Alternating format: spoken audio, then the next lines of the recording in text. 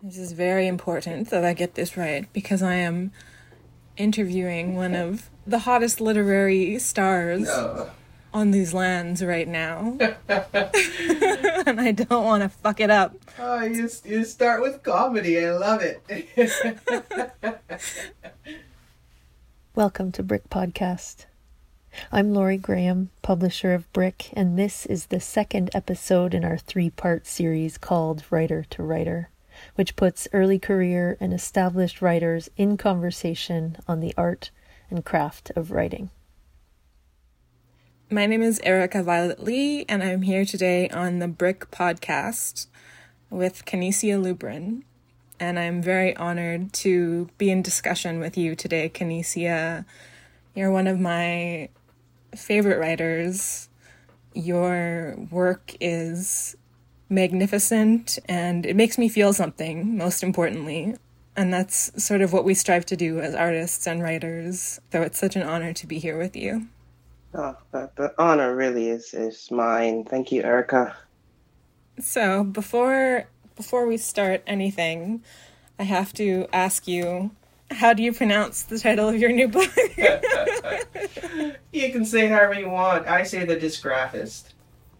You can say however you want. It's such a good answer. It's the truth, really. I love it when writers and artists leave things to the imagination. I think I find myself to be sort of to the contrary of that. Where I'm very young and blunt about what I do, but I really admire the ability to just sort of, and this is not to say like leave things up to interpretation, because your writing is very clear. The stakes are very clear in your writing and what you're writing for and who you're writing to, but it's very skillful. So where does that intentionality come from in your writing practice? Well, it's a good question. I'm not sure if I can pinpoint a location.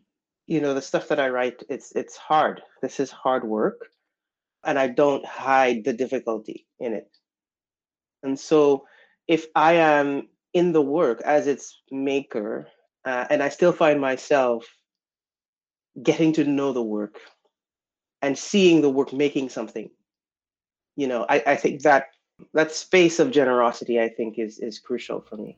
Can I still feel alive in it such that I'm still pulled through by questions that open up the work in a new way? I love that you are clear about the fact that writing is hard work. And so many folks don't necessarily see that or acknowledge it, especially in terms of the writing of Black women, Indigenous women, queer folks, trans folks, and people of color. Where writing comes from is such a distinct, intensely lived, intensely political experience that never ends. I was filling out my taxes for the first time as a professional writer, and talking to the guy on the phone, and he's like, so how long each day do you write, and how long each day are you working on your writing, and what area of the house are you writing in? I thought, like, 24 hours a day, 7 days a week. The writing never stops. That's exactly right. You know, and even, you know, sometimes you write when you can say, here is the physical act of putting pen to paper, or making your digits dance on a keyboard. But everything in between also is part of the work. You know, so that's why, you know, that's one of the reasons why I really hate the concept of something called writer's block. Yeah, it's very bizarre. Because sometimes you write, sometimes you don't. But the thing that you do in between, all of the stuff that you have to amass to go back to the page, is part of that work. And trying to force it will make you think that you're blocked somehow, when really all you are is not quite ready. Or tired. Or tired, or, you know, absolutely. I want to know how you started writing. I want to know at what point you realized, like, this is something I can do and that I want to do. My love for storytelling, and really the thrill of making up some shit that conjures something profound and relates that profundity to the ordinary at the same time. That's the deep love that I really enjoy that.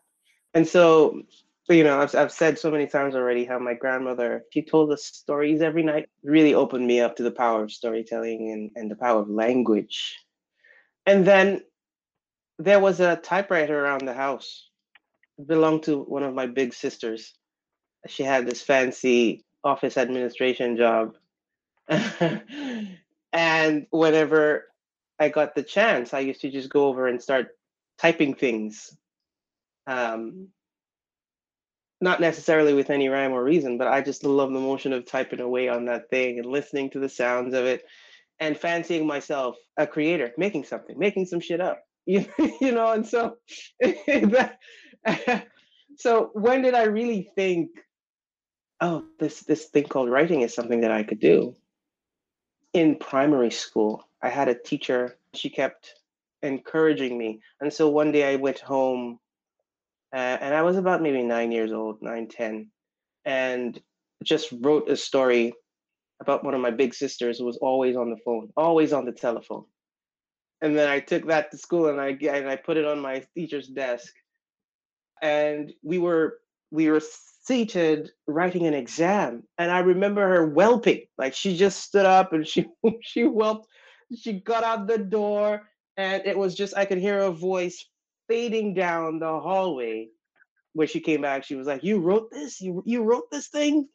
And so that that I thought was really truly quite encouraging, even though I didn't really know the measure of that quite as yet.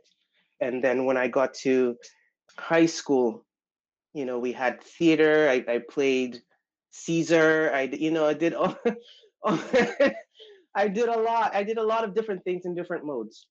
So really encountering how language can make something come alive. And then I kept going. I kept going. Poetry, I kind of pushed away for a long time. But stories, I was always with that. I love that story and just the thought of this like typewriter, Yeah. like discovering a typewriter. No, it's outrageous. It's outrageous. It was somewhere in the late 80s, early 90s. And I think I'd seen it on TV, The teacher story resonated with me as well. Good teachers are They everything. really are. They really And are. as much as we need to talk about, the violence that Black and Indigenous folks especially face in educational settings, I think so many of us have a story of like at least hopefully one or two teachers who along the way were not totally awful, and those teachers meant everything.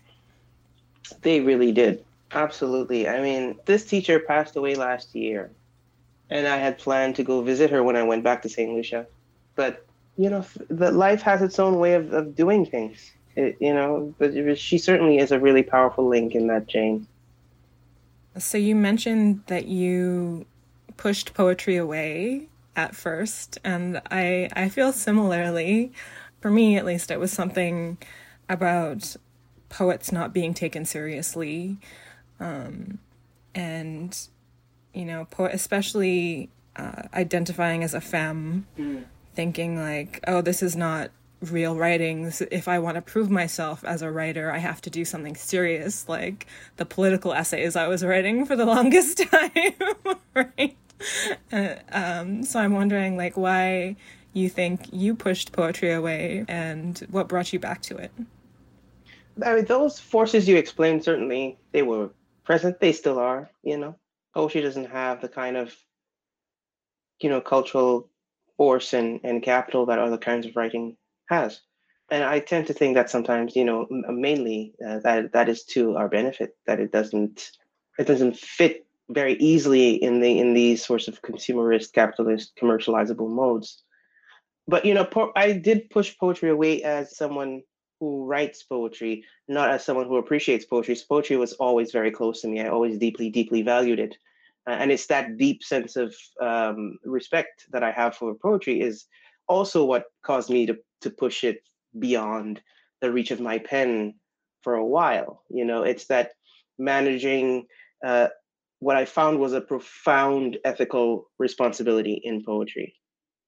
I didn't give myself permission to be able to manage that weight.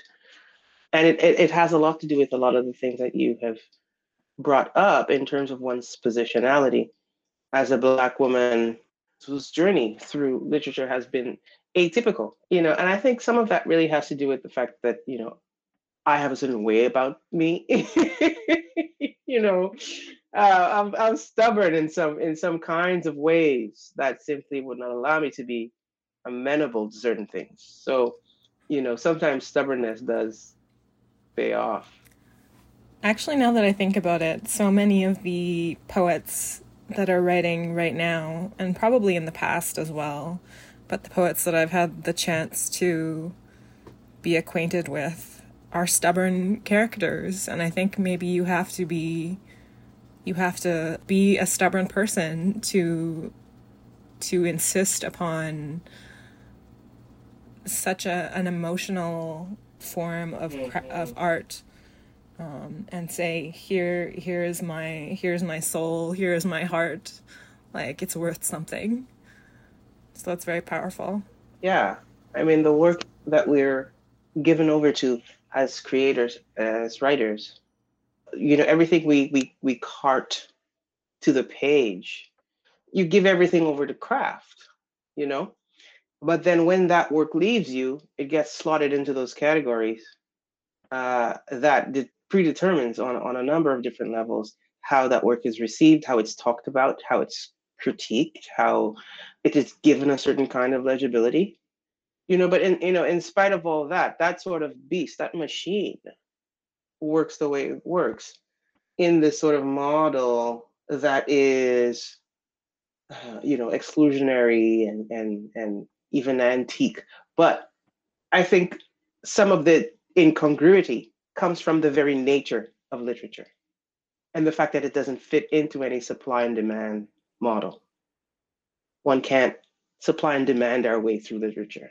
And so it's interesting because in a sense we're kind of at odds with the actual structure of publishing, and it becomes sort of mystifying how one persists in that sort of counter creative space. Yeah, so being a writer means, I think, being at odds not only with the structure of publishing, but with the structures of capitalism and colonialism as well. It's such an interesting positionality to be in, wondering like how to get your writing out and share it, while at the same time not turning yourself into a brand, which is so common these days. And it's a deeply individualistic, flawed pursuit as well.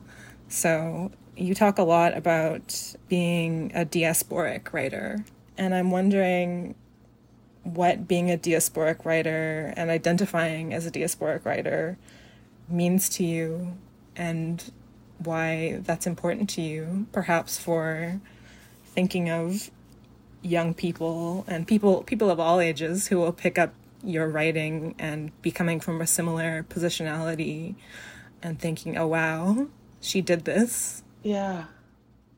I mean, there's on one level one can talk about what was done and how what was done can be held up as a kind of example.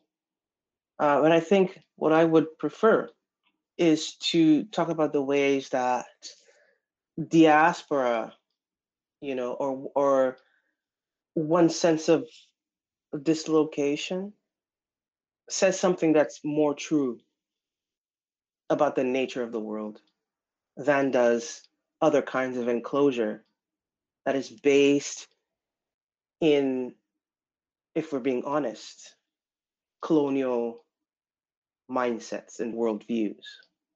These crude ideas that will distort the need for us to actually transcend these demarcations and these enclosures And so I think, thinking through what I find to be the fluidity of our relation to the world, to space, to land and water and air, and to each other, makes me think diasporically. It does not at all make me think in terms of ownership of an enclosure.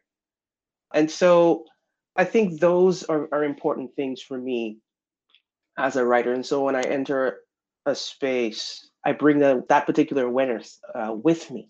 And that opens up my imagination, to be available to what the work that I'm doing with the page needs in the instance of its creation, not in relation to something called nostalgia or something called, nation state, or to have these kinds uh, of impossibilities held over one's head. Yeah, I find that fascinating. I remember the first time I read one of Ronaldo Walcott, his essays, and I was shocked that more people hadn't engaged with them, specifically more non-Black Native thinkers, because to me it kind of blew open my conception of what I thought indigeneity was, and what had always been presented to me as this like indigenous identity, which is actually deeply rooted in notions that are exclusive to Black folks, that are anti-Black, that are so deeply focused on this notion of reconciliation with white settlers above all else, above all other relationships. And as you said, nostalgic is a great term to describe it, and like the hanging on to the nostalgia, the impossibilities that are hung over our heads, and limit our relationships to each other, limit our relationships to our place when they're supposed to be expanding. Identity itself becomes an enclosure. It becomes a way to foreclose possibility, right? If you are a Black woman queer writer, you have to write about something called trademark, the Black queer woman experience, But if one can exist, whatever it is one identifies as, fine, yeah? And also say that actually we do have the capacity to trouble these neat contours that tend to oversimplify our what is possible for us to be in relation within. Then I typically find that's a lot more generative. It's a lot more honest, and so that's primarily the space that I can feel free to call myself a diasporic writer, and to look through that lens. I think that's beautiful. Do you have your book nearby? I do. I have a poem that I was going to read an excerpt from, but I realized, I have the writer here, and I could ask her to read. It's Return number 20, page 73. Okay, I'll read it. Return number 20. Would you find me guilty of dream, with my trousers suddenly dirty, with knowledge of the exact thickness of the exterior wall of my kitchen, the Arctic's flooded reservoirs, the seedlings, the bankrolls, the rusty stalks of corn, all the laboring and the essential leaves, the seasonal floods, the mineraled mud, what you call civilization, still whole without language. Would you talk if I talk of the water, the ships, the whip, estates, the guns, the bullets, someplace 5,000 years, enough to be undisturbed? Someone once told me the story of this dream. Kanana Somatin, thank you. Would you find me guilty of dream? What an extraordinary line. So many of your poems to me come from a heavy place, but are at once very realistic and grounded, but leave me with a sense of renewed wishing to dream against the odds and despite the world and with the world as well. I wonder, do you remember the processes of writing certain poems? Yeah. Thank you for those kind words, Erica, by the way. So with this book had a different process than the previous book, than the next book, actually. So with this one, I had written a few standalone poems that had been commissioned. And then when I went back to them, I saw that they had thematic similarities that seemed to be serializing of the kind of thought. And so I thought, okay, so I went back and put those poems together. And then the core question of what language is and what language does to our sense of relation and to the sense of the individual and the I, the ego, that came up. And so conceptually, that's a kind of large, it's a large question. And so what I found is that certain parts of the poem had already been written out, and I had done that by hand. And then to extend the thought sufficiently and to give that idea its due attention, I had to build the sensorium of the poem first. And so what that means is I follow the language. I follow what the language opens up, what is felt, what is sensed, and what is near, what is near to that thought.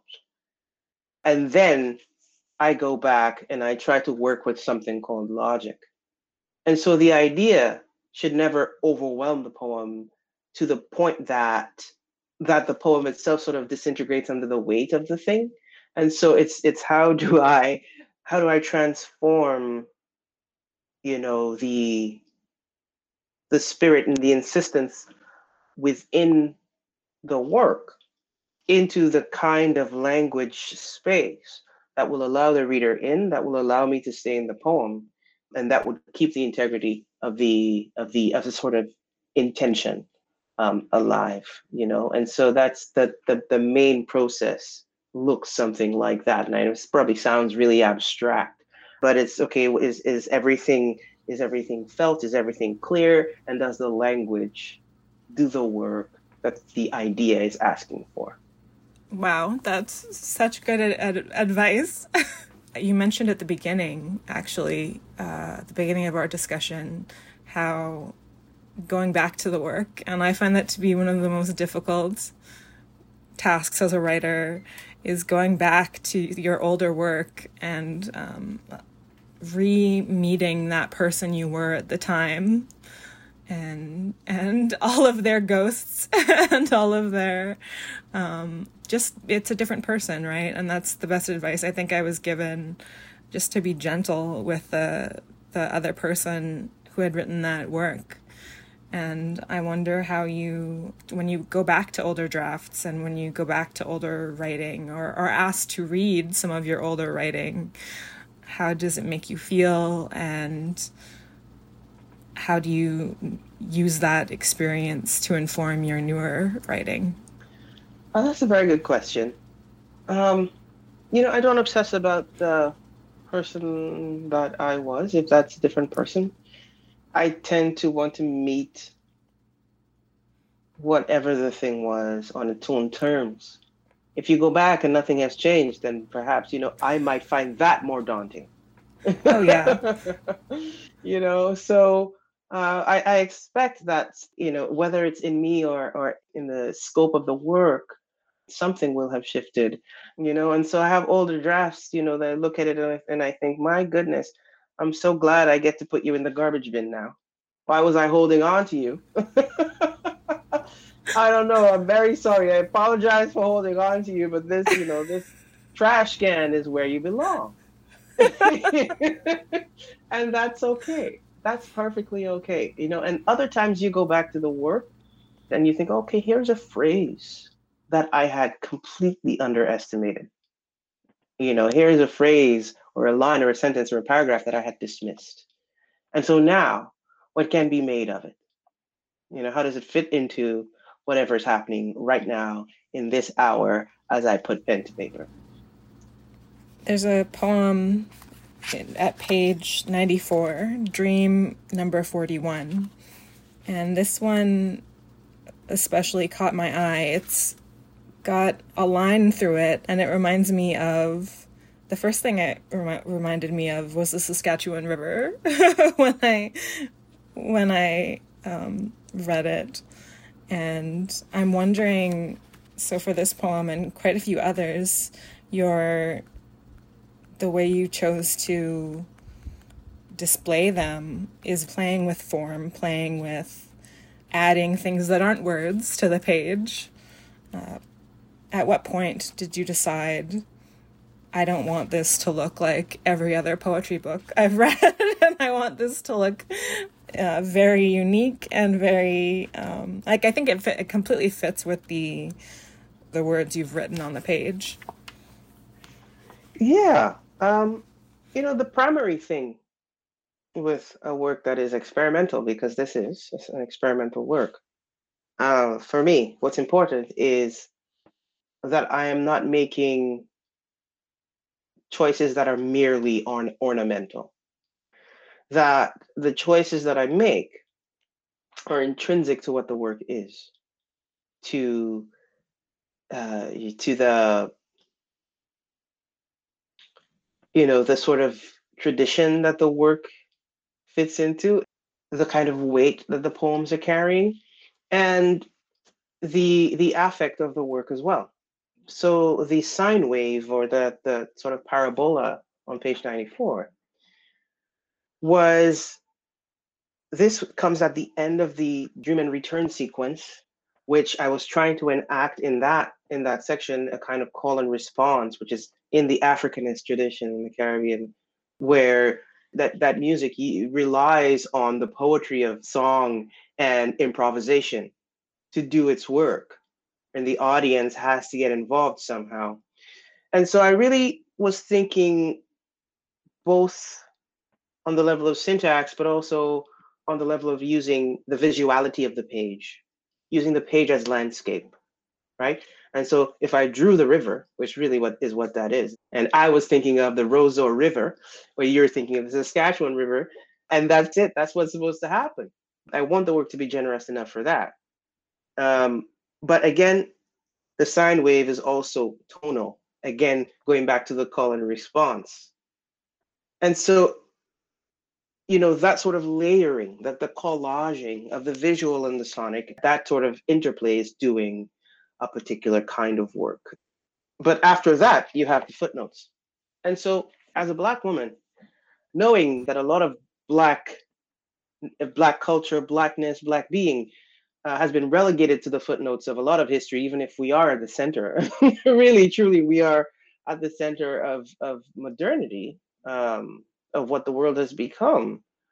That is the sort of irony and contrast I was playing with. So to embed the majority of the poem in the footnote, where you have it gesturing to something floating in the hierarchical top of the page, is doing something else again, right? And so it's never ornamental. Like each decision that I make is intrinsic to what I want the poem to do, how I want the words to enact, and the kind of space, intellectual, philosophical, emotional, and otherwise, that I would like to invite the reader into. Brilliant. And so I think we're getting towards the end of our time here. But yeah, I guess the last thing I'm wondering is, can you think of any poems that really shaped your writing and the kind of writer you want to be? Absolutely. Dionne Brand's No Language is Neutral is formative for me. I would not have carried on. I would not be in this scenario right now with you if it were not for that book. It opened up a door for me. It gave me permission. So yes, it's in my poetic DNA. Yes, great work. And what can we expect from your next work? I have a collection of short stories forthcoming. called Code Noir. And it is, so the name comes from King Henry XIV's Code Noir, which was an edict that he wrote in 1886, thereabout, which was supposed to control the conditions of life for quote unquote free black people and enslaved black people in the French Empire.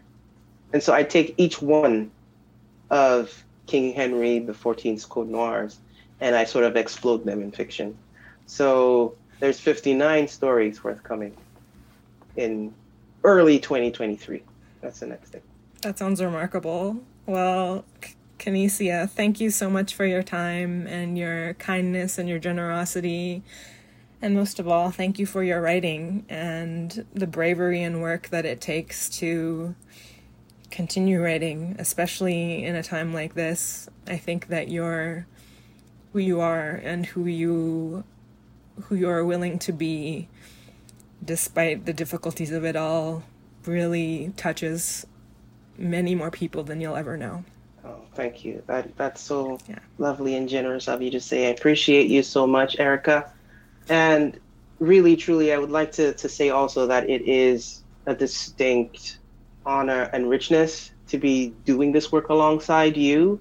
And I want everybody to look out for what you are going to do. It was a pleasure, a real pleasure to talk with you today. Thank you. Thank you. Writer to Writer is brought to you by Brick Podcast and Brick Magazine. Special thanks to the Toronto Arts Council for their support of this series. Subscribe to Brick Podcast through Apple Podcasts and subscribe to Brick Magazine on our website, brickmag.com, where you can also get a first look at our new winter 2022 issue featuring writing and interviews from Eleanor Wachtel, Kinesia Lubrin, and many more. Thanks for listening.